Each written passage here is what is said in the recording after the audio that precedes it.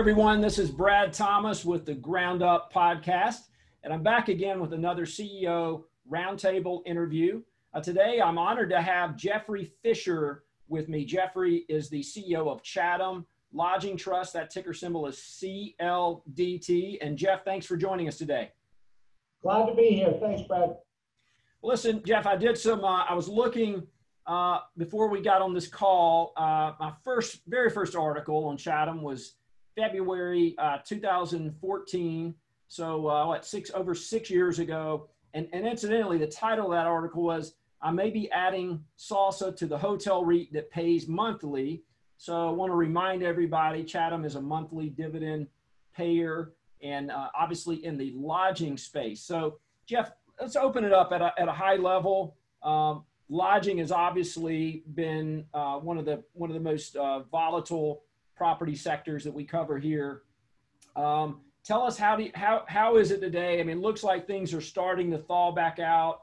I've looked at some of your investor deck materials. Your occupancy looks to be, clawing back, coming back. But, kind of how do you see the state of the lodging industry today?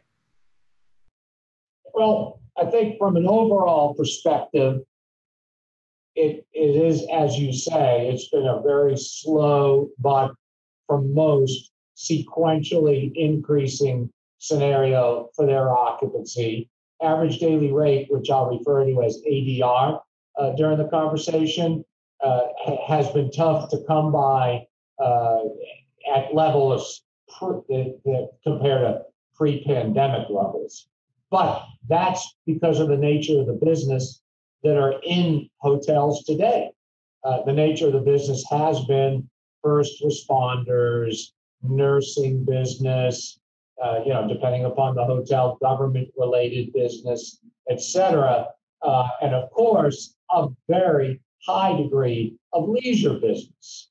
And we can talk more about that, but the leisure business, I think, and that component has really saved the hotel business to some extent over the last 2 or 3 months because it is a piece of our occupancy that has been resilient.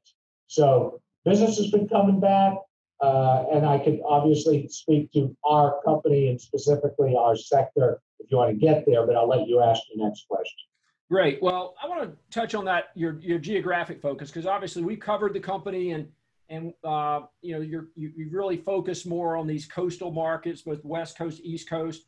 I'm here in South Carolina. I know you've got some assets in the Charleston market.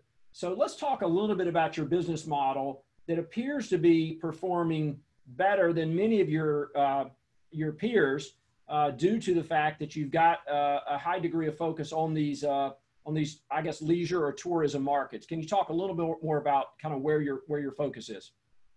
Well, it's first and foremost, we've been in what used to be called the limited service hotel business, then became known as the select service hotel business. And within that, our focus has always been upscale extended stay hotels. So first and foremost, what does that mean? That means upscale extended stay hotels that are suite rooms with full kitchens. Our favorite brands in that space are the Residence Inns by Marriott that you and I have talked about many times, Hilton's Homewood Suites brand, et cetera. So unlike most of the other hotel REITs, first of all, there's a bifurcation between hotel REITs that own full service hotels, and that sector, as you well know, is just suffering way more during this period of time than hotel REITs that have select service hotels. And within that, there's a subsection, really, frankly, only us, that specialize in upscale extended stay hotels. Almost 70% of our EBITDA is derived from Residence Inns or Homewood Suites. So it's really been an advantage during the pandemic when people can't go to restaurants and can't go out. We've got a full kitchen in that hotel, the delivery services, et cetera, and or if you really do want to heat up food, go to the grocery store, it all works, and it works very well in our hotels. So I think that's been one piece of our success. Geographically, you're right. We've been a bi-coastal story primarily. We're attracted to markets that have a nice mix, first and foremost, of corporate business, though. And that's really where our strength has been. And we have lots of hotels, for example, in Silicon Valley, which is not a tourist destination, but very prolific in terms of the tech companies and the other companies that we do business with there. And we have a presence on the West Coast, down to San Diego, on the East Coast, including Charleston, as you say, but all the way from Portland, Maine, down to Fort Lauderdale in Florida, with a hotel that's right on the intercoastal that does do a fair amount of leisure business. But the mix of business today tends to be more leisure if you're in a location that can attract that kind of business, because that's who the traveler is. Yeah. So I want to talk a little bit about one of the, obviously in this pandemic, one of the really keys here is liquidity. Can you talk a little bit about your liquidity? I know you suspended the dividend like most all of the peers, but how does your overall liquidity look today?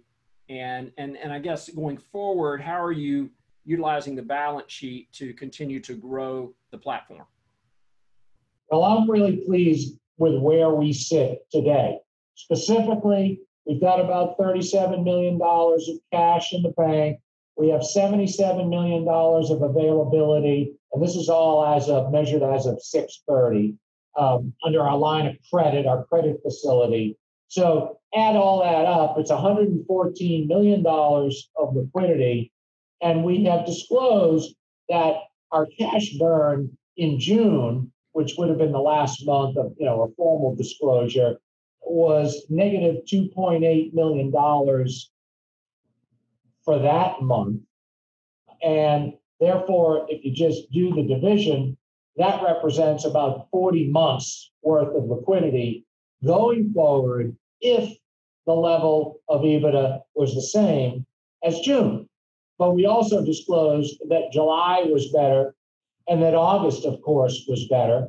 And our RevPAR in August was up to $61. So we've made some pretty good progress towards approaching a level where there really is no cash burn.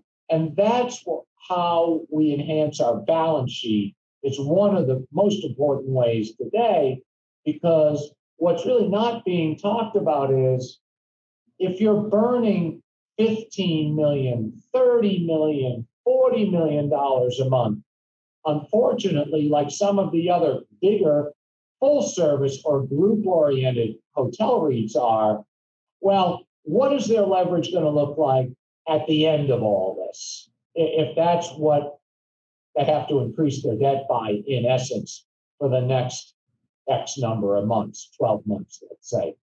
So I think we're sitting in a pretty good position there. And that really, I think, allows us to create more shareholder value with our focus on the break even and beyond.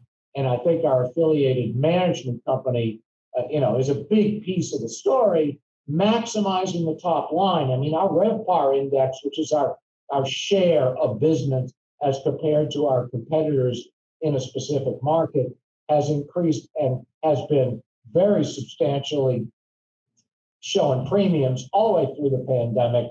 And our margins continue to be, as we published in Q2, the best in the business as well. So I think that's afforded us a good opportunity for when the market turns a little bit to be more on the offense.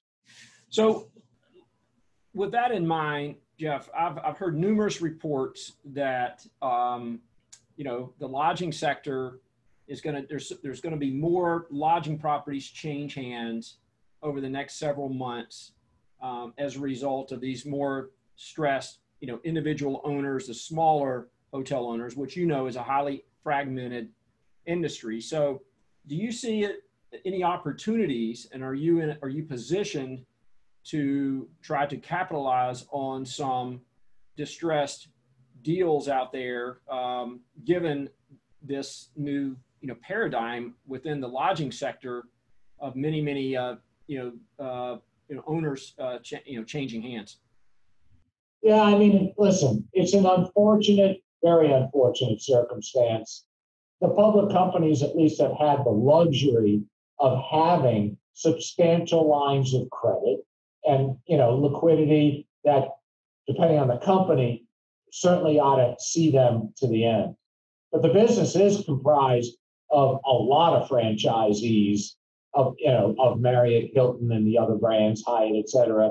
And for us, select service hotels and residence inns and Homewoods would be our target. And they may not be as fortunate. And I think the balance sheet is positioned to take advantage of what might come loose and what opportunities may present themselves, I say, next year. The pipeline is essentially non-existent today for a variety of reasons, but the biggest one is it just takes a while for a foreclosure, for example, or even a deed in lieu scenario to work its way through to the lender, and then to the appraiser, and then to the hotel broker, and then to the market, if that's the way it goes, or direct conversations that we may have with folks that we bought hotels from over the last 25 years or others. It's going to take, I think, into next year for some of that to happen. But we have had good experience in the distressed sector. As you may remember, we participated in buying our old public company that was taken private out of bankruptcy, back in the day after the financial crisis. So I think we have the ability, we have the experience, and we have a balance sheet that we can utilize, to be acquisitive. Great. And can you talk a little bit? I know you've, like all lodging REITs, pulled guidance during the pandemic. I'm looking at the analyst scorecard. You've got a handful of analysts now providing some consensus data for us for 21 and 22. It does appear that 22 is going to be the year based on the 5 analysts consensus report that I'm looking at right now. But how do you kind of what's the dividend policy? And again, I know without income, there's no dividend. I know you've lost a pretty substantial amount of income, especially in in March, April, and May. But kind of how do you see going forward? Again, without giving any guidance, of course, dividend policy for Chatham. I know we had this monthly dividend. Had a lot of retail investors who enjoy the monthly dividend, of which I'm one. How do you see dividend policy going forward? I think it would be fairly similar to where we were before. And of course, we generally targeted 100% of REIT taxable income to pay out as our dividend. For us, that translated to around 60% of FFO, if you want to think about it that way. And I would imagine that would be the general target going forward. I think that we want to look at what our leverage ratios are at the time. And, there might be a few months where you're cash flow positive, yet you still want to perhaps pay down some debt, which I think is a smart thing to do. But overall, we look forward to the time when we can resume our monthly dividend. And that is, of course, an important part of the story. Great. And last question, I want to ask you about growth. I mean, obviously, you've been managing your current portfolio, but any growth prospects? I know in the past you had some new assets you were picking up from developers, CEOs, and you're pretty active, obviously, with the growth prior to COVID. How do you view your external growth model today? Well, right now, we have a hotel under construction in Warner Center, which is area of Los Angeles. Great submarket, a lot of growth. The whole Warner Center area got, in essence, upzoned, density increases, use increases, et cetera, with a master plan a few years ago. We took advantage of a site and acquired a building on the site, tore it down, and we have a hotel under construction. We slowed it down because of the pandemic, and we're kind of gone through that slowdown period of time. We look forward to getting this hotel open end of next year. Should be about the right time for that. Very few hotels, if any, new in the space that we're in, which is extended stay select service. So that's one piece of the puzzle. And then the rest, I think, is just being opportunistic on the acquisition front, as we just discussed. Great. Well, Jeff, I really want to thank you for your time. And by the way, there's been some insider activity here lately reported. So Jeff has become a larger shareholder now in Chatham, which obviously see that strong alignment of interest. So it's good to put your money where your mouth is. And but I really want to thank you, Jeff, for jumping on this podcast with us today. Hey, Brett, I appreciate the opportunity. Thank you very much. Great. Have a great day. You too. Bye-bye.